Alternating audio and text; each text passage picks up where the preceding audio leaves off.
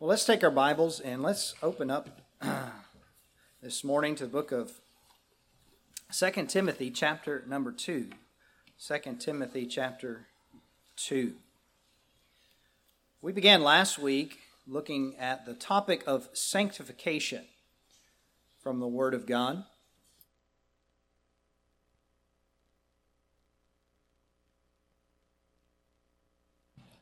We learned last week that at the moment of salvation, we are sanctified in Christ, so that our position before God is one of complete holiness as God sees us. And when we die, or when we are caught up in the rapture, we're going to be perfectly sanctified when we see Christ, having been freed from the presence of sin and transformed perfectly into the image of Christ. And we call that doctrine the doctrine of glorification. But between the moment of salvation and our future glorification, we cooperate in a process of living out our sanctification by consecrating ourselves to God and changing by growing to be more like Christ, and by making sure that we are cleansed from our sins regularly. But today I want to kind of answer a question that might come up in the discussion of sanctification. And that is, if we are declared to be holy in Christ, because of the blood of Christ, we are cleansed from our sins, then why doesn't practical sanctification, the living out of that, happen automatically? Why don't we just automatically do what is right all the time, every time? And the answer is because we face several challenges to our sanctification. And that's the title of today's message, Challenges to Sanctification. In 2 Timothy chapter 2, look with me at verse number 19 to begin with. And I'll read down through verse 21. You follow along as we read. Nevertheless, the foundation of God standeth sure, having this seal: The Lord knoweth them that are His. And let everyone that nameth the name of Christ depart from iniquity. But in a great house there are not only vessels of gold and of silver, but also of wood and of earth, and some to honor and some to dishonor. If a man therefore purge himself from these, he shall be a vessel unto honor, sanctified, and meet for the master's use, and prepared unto every good work. In this portion of Scripture, the Apostle Paul communicates very clearly that Christians have a responsibility in this area of sanctification. A responsibility to purge ourselves, that is, to cleanse ourselves so that we would be prepared, we would be fit to be used by God. And implied in this is that there are some obstacles to overcome, some things that are in our way that prevent us from just being automatically sanctified. Now, the first challenge we'll see today is sin in general. As Christians, we can and we still do sin. We break God's rules, whether knowingly or unknowingly, through sins of omission or sins of commission. And so the practice of sanctification involves putting off those sinful actions and attitudes so that we can put on Christ-like actions and attitudes. But then there's a second challenge, and that is the challenge of self-righteousness, an attempt to sanctify ourselves through our own efforts and works. And then finally, there is a challenge of stagnation, where we get comfortable where we are in our Christian life and with whatever progress we've already made, and we cease to grow in our Christ-likeness. But understand that from the moment you are saved until you meet Jesus, you should be becoming progressively more like Him in your thoughts and in your words, in your actions, in your attitudes, in every aspect of your life. Putting off sin and putting on Christ. Being renewed in the spirit of your mind so that your thinking continually changes, improving to be more consistent with God's way of thinking. And to do this, we must be aware of the challenges that are facing us so that we may, by God's grace, overcome the challenges to our sanctification. Let's go to the Lord in prayer. Heavenly Father, I pray for your help as we examine your word today. We know that it contains everything that we need to be what you want us to be and to do what you want us to do. So I pray that our hearts would be receptive to the Holy Spirit's teaching, that we would be submissive to His leading in our life, and Lord, that we would not take our sanctification for granted, but be intentional about obeying by your grace so that we might be sanctified more and more. In Jesus' name I pray. Amen. The first challenge to sanctification I want you to look with me in Scripture at is the challenge of sins. The challenge of sins. Now notice here in our text that we've begun with that the Apostle Paul makes a statement in verse number 19. He says that everyone that nameth the name of Christ depart from iniquity. Now if you call yourself a Christian, then you are literally naming yourself by the name of Christ. Because the word Christian means a little Christ. Christ ion is the way it was in the Greek, and intended initially apparently as an insult, but Christians, believers said, you know what, we like that, we'll take it. And so yes, we are trying to imitate Christ in all that we do. Well, Paul says if you call yourself by Christ's name, then you must, to be consistent, you must depart from iniquity. As Christians, we can, and we still do, sin. All sin is a hindrance to sanctification. Remember our definition from last week, that sanctification is being set apart from sin to serve God. That's the idea. So necessarily, sin will hinder us from being sanctified. Now let's talk about what sin is specifically. If we're going to understand this challenge, we need to make sure we're clear on this point. What is sin? Now, in both the Old and the New Testament, the word that is translated sin carries the idea of to miss the mark. So imagine you're playing a game of darts.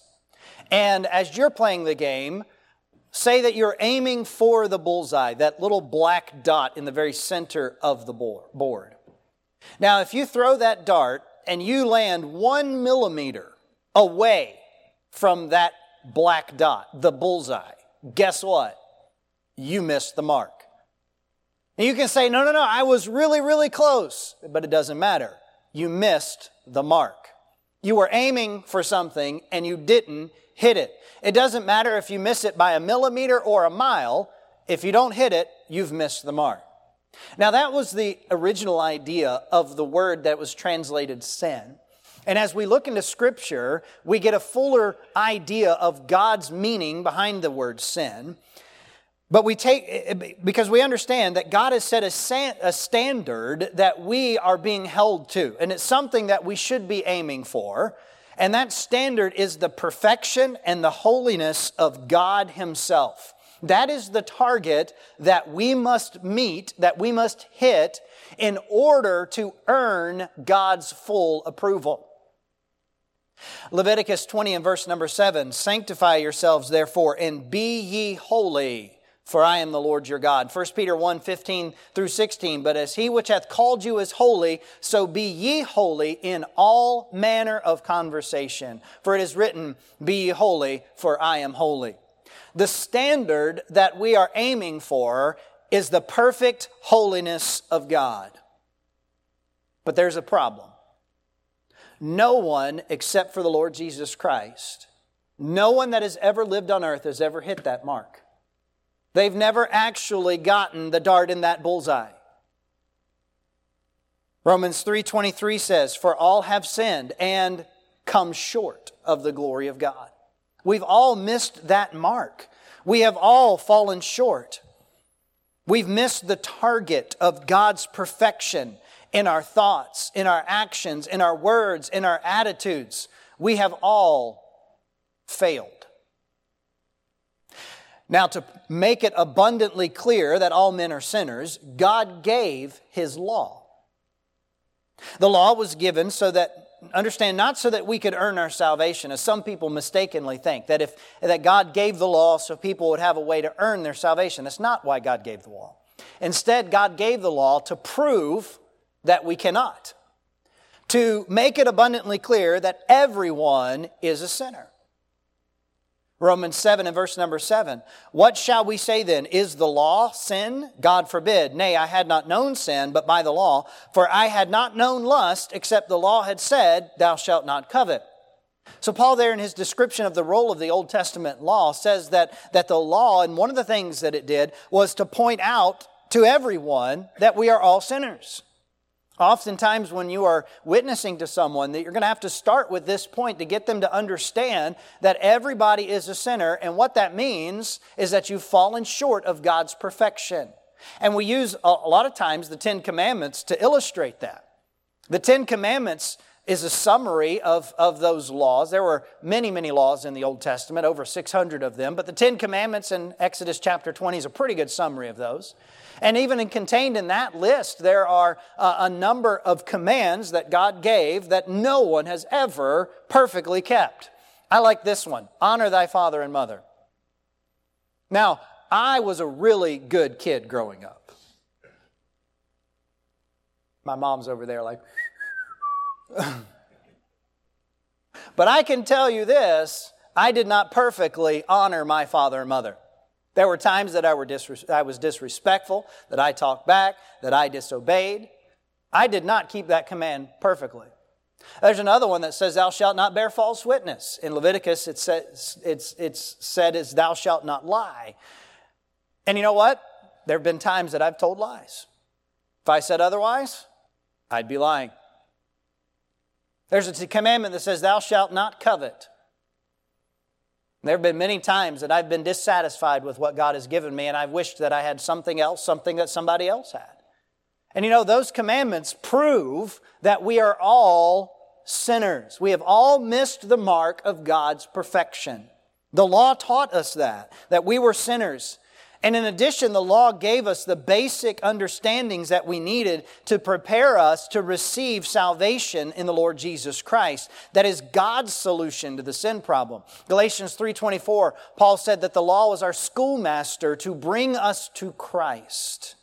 So what is sin? It is missing the mark of God's perfection. It is proven as we look into the Bible and we see this is what God says to do and not to do. And we inevitably fall short of that standard. That's why sin is defined for us in 1 John 3 and verse 4 as the transgression of the law. That verse says, whosoever committeth sin transgresseth also the law, for sin is the transgression of the law. That's what sin is, and we all struggle with it. Now let me say this about sin. Intention has nothing to do with it. Some people will excuse sin by saying, well, I didn't mean to. That doesn't matter. It doesn't matter whether you did it, quote unquote, on purpose or not. In fact, you can be guilty of sin and not even know it. Turn to the book of Leviticus chapter 5 for a moment. There's a concept in the Old Testament law that I think is especially important in this discussion about sanctification.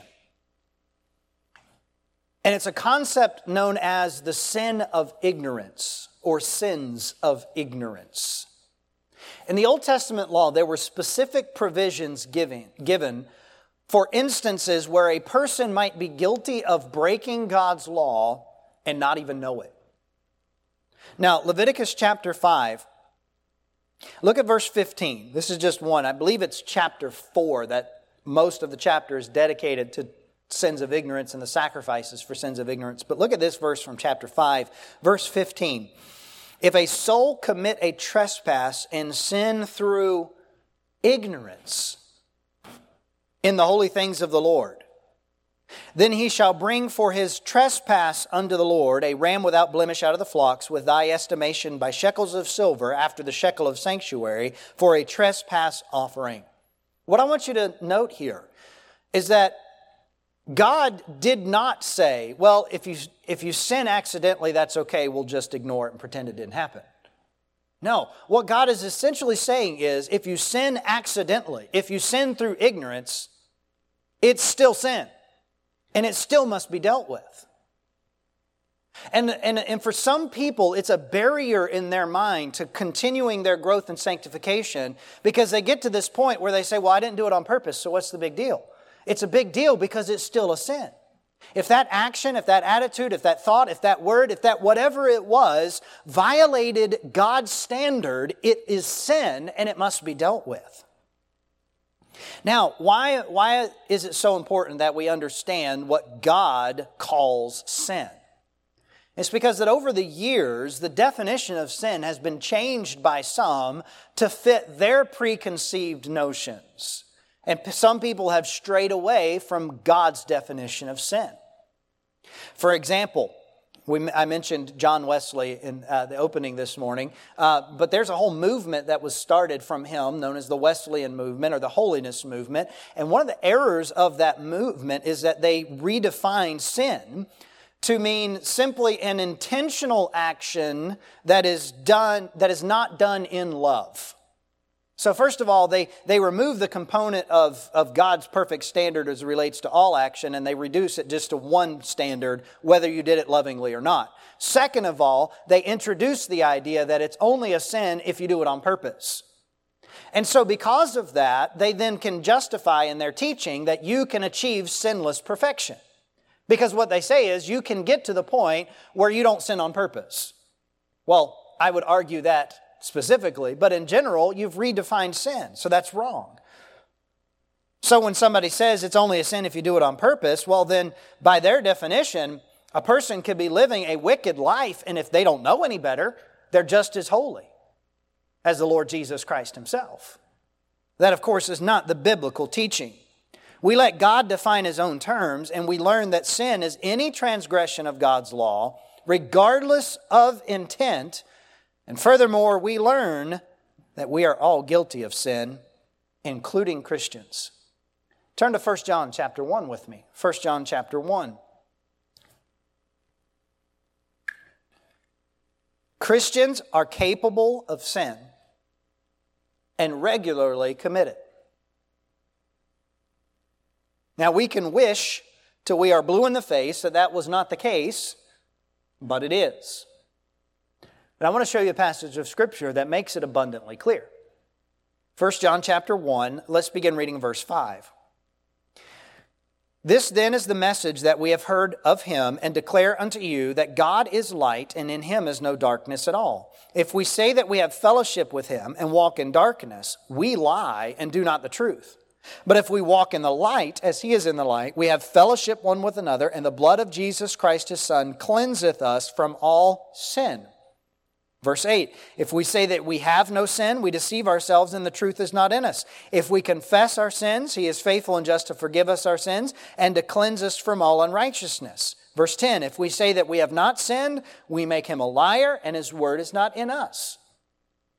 And Paul wrote this epistle that we call 1 John, to believers, so that they might know for sure that they're saved, so that they might be encouraged in the things of the Lord.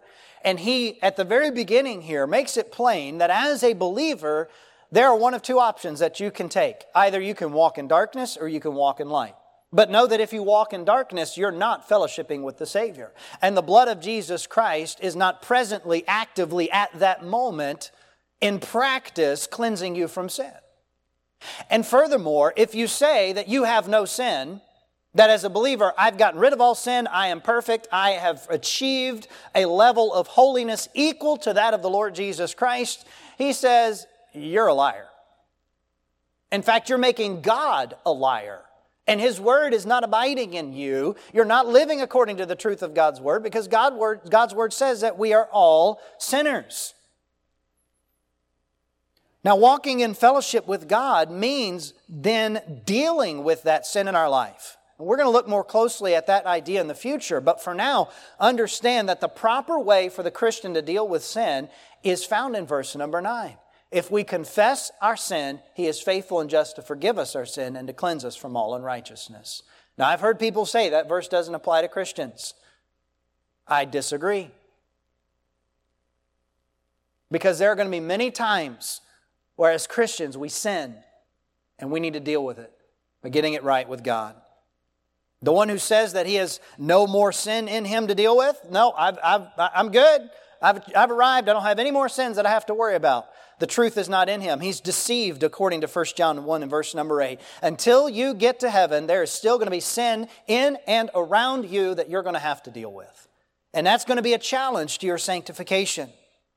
But as you grow in sanctification, what should be happening is that the sin in your life should grow less and less.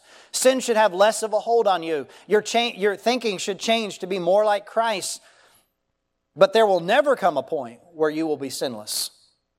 A large part of our sanctification involves identifying sins in our lives and getting rid of them. Ephesians 4:22, and that you put off concerning the former conversation the old man which is corrupt according to deceitful lusts. Romans 13:14, but put ye on the Lord Jesus Christ, and make not provision for the flesh to fulfill the lusts thereof. Developing a Spirit-led awareness of sin in your life is crucial to sanctification. I'm not saying that we should live under the burden of guilt. Don't misunderstand. But we need to live with an awareness that, hey, I'm still on the journey of sanctification. I am still changing to be more like Christ. I remember the song I learned as a kid, He's Still Working on Me. Remember that song? Took Him just a week to make the moon and the stars, the sun and the earth and Jupiter and Mars. How loving and patient He must be. Why? Because He's still working on me. Now, some of us need a lot more work than others, but all of us are still in this process, dealing with the sins. And it's important that we develop, by the grace of God, that Spirit-led awareness of sin. Because you cannot depend on the preacher to point out all your sin to you. That's one thing that I am glad that it is not my job to stand up here every week and point out every sin of everyone that's listening to me. Because I would never have time to get through my own, much less get to yours, you know. You can't depend on the preacher to happen upon your sin each week so that you can deal with it. If the only time you confess sin is when the preacher or the Sunday school teacher happens upon a particular sin of yours, then you are not growing in sanctification very much. This is something that should be happening in your life on a daily basis as you get alone with God, as you walk with God, that the Holy Spirit is constantly helping you to see the areas of your life that need to change, the sins that need to be confessed. Acknowledge the challenge of sin to your sanctification and constantly put those sins out of your life. Challenge number 2 that we need to understand so that we can overcome by the grace of God is the challenge of self-righteousness. Turn over to Matthew chapter 5.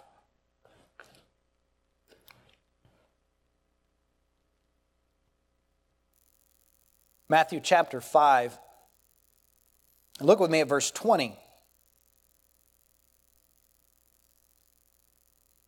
This is the Sermon on the Mount, so Jesus is speaking, and He says, "For I say unto you, that except your righteousness shall exceed the righteousness of the scribes and Pharisees, ye shall in no case enter into the kingdom of heaven." That's an interesting statement. Jesus said, you have to be more righteous than the Pharisees to get into the kingdom of heaven. Well, in most people's mind, the Pharisees were the most righteous people there was. Because, these were the guys who were uber disciplined in everything that they did.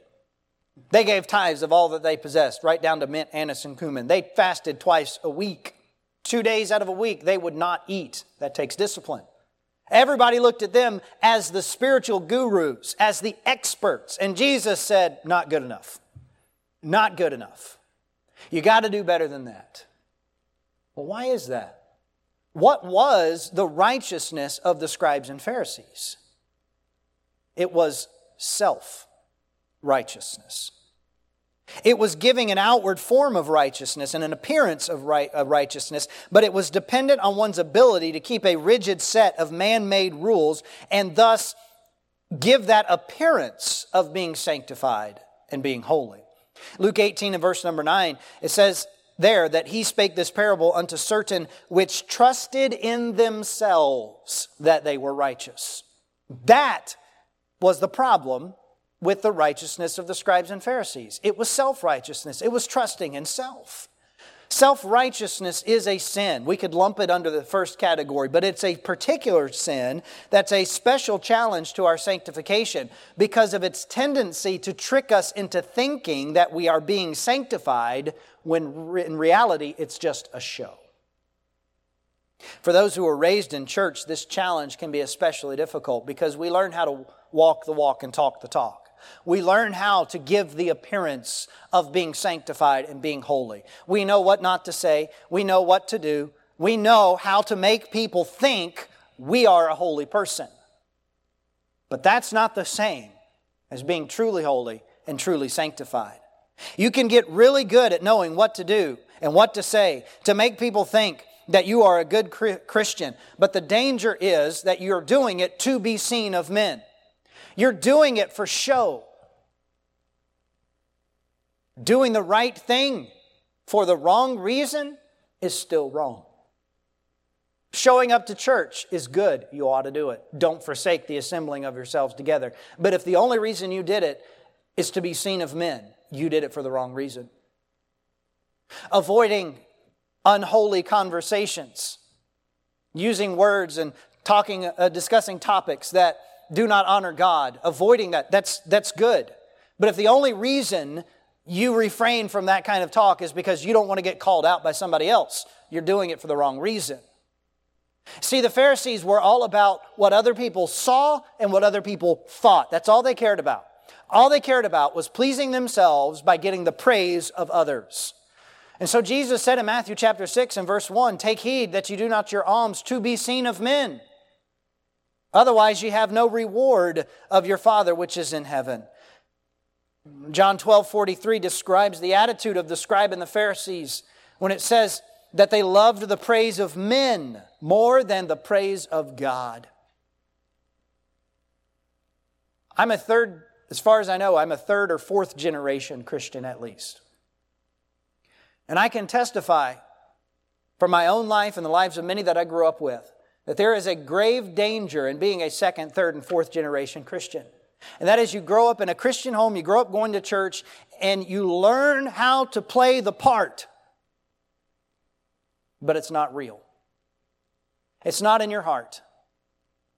It's self-righteousness.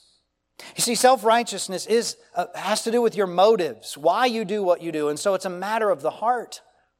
But some people genuinely believe, and they are deceived, but they genuinely believe that as long as you maintain an appearance of righteousness, then you are righteous. It's one and the same to them. But that's not the case.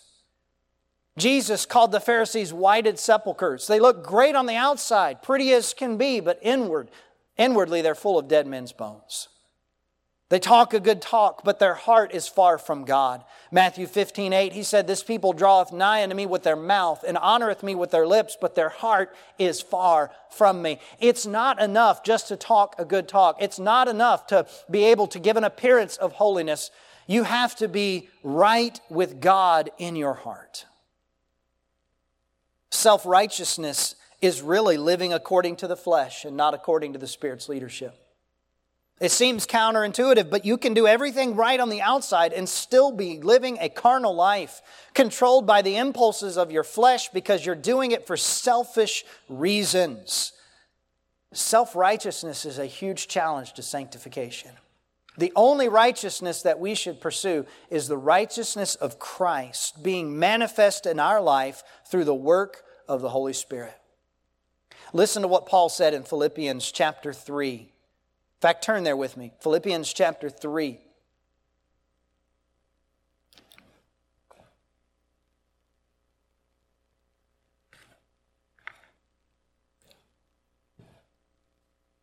Philippians chapter 3 and verse number 9. Here was Paul's desire. He said, and be found in Him, that is in Christ, not having mine own righteousness, which is of the law, but that which is through the faith of Christ, the righteousness which is of God by faith. Paul had lived the life of a Pharisee. He was a Pharisee of the Pharisees. He was an expert on self-righteousness. And you know what he said? He said, I'm done with that. I don't want that. I don't want my own righteousness. I want the righteousness of Christ. Be aware of the challenge of self-righteousness. And then number 3,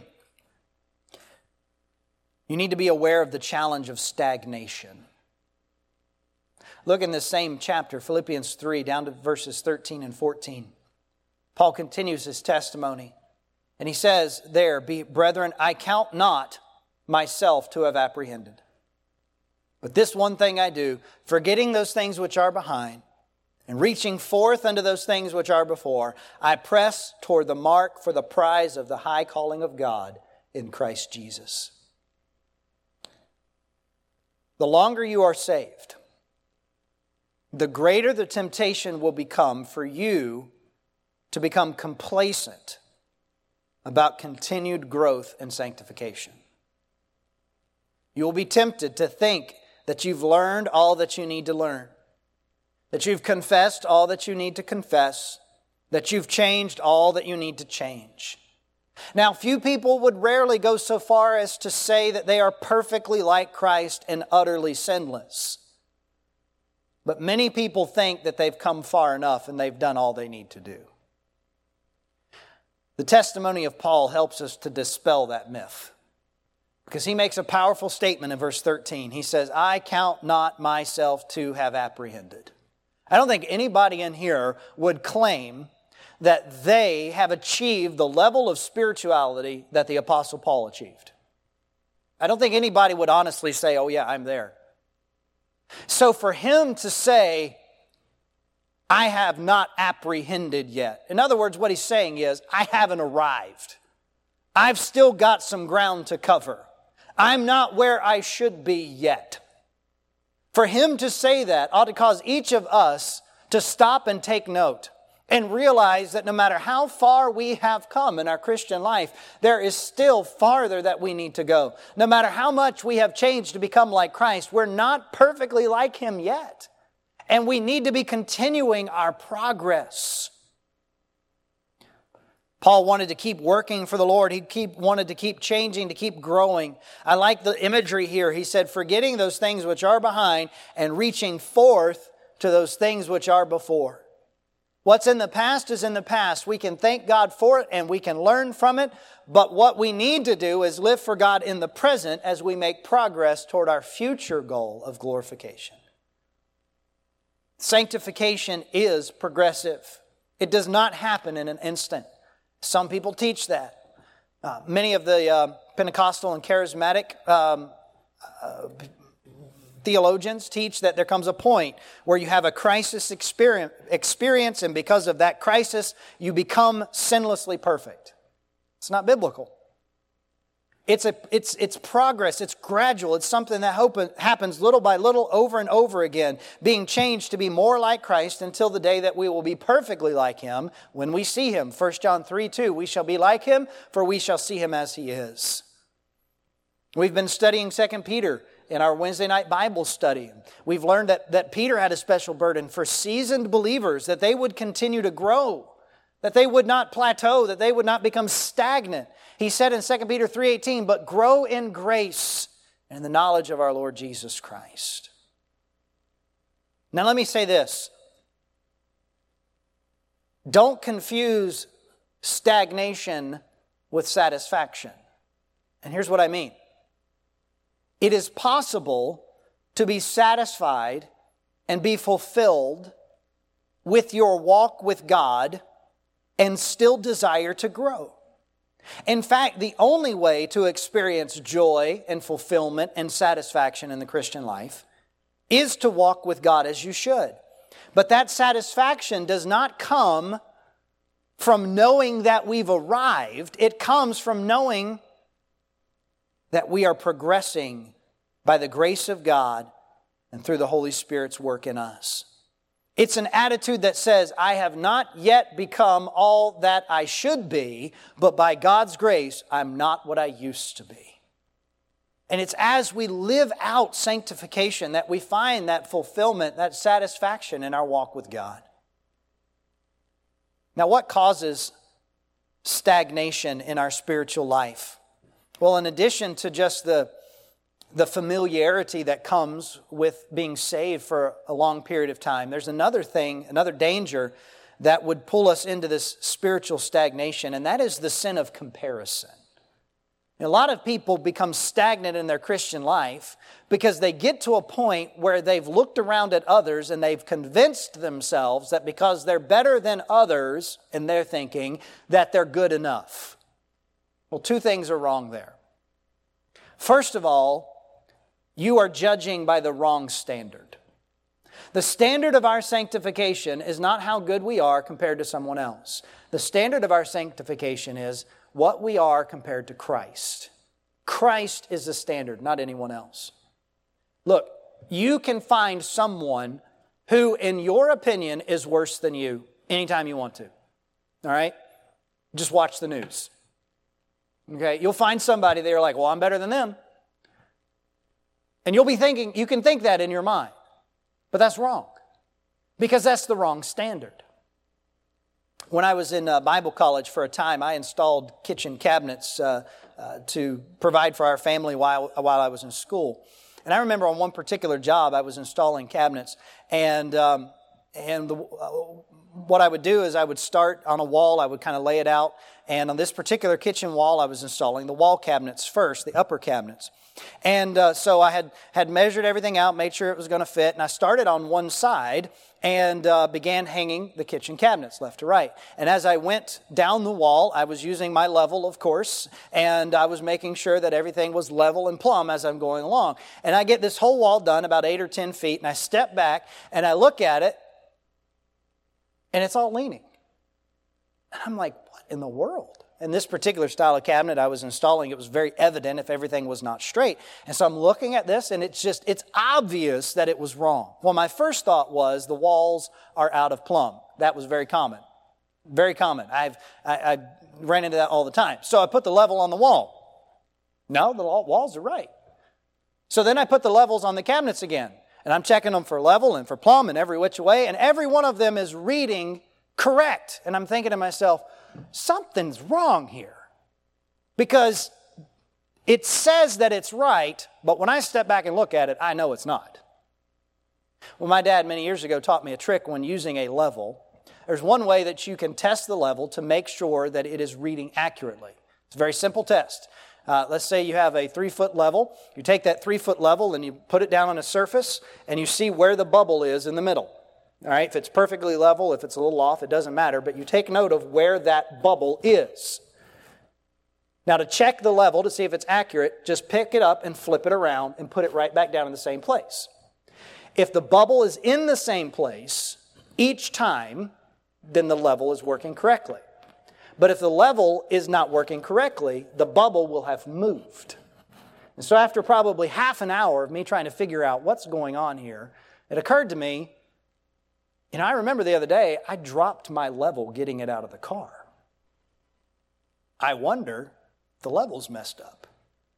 So I picked the level up and I set it down, noted where the bubble was, flipped it around, put it back down in the same place, and sure enough, the bubble had shifted.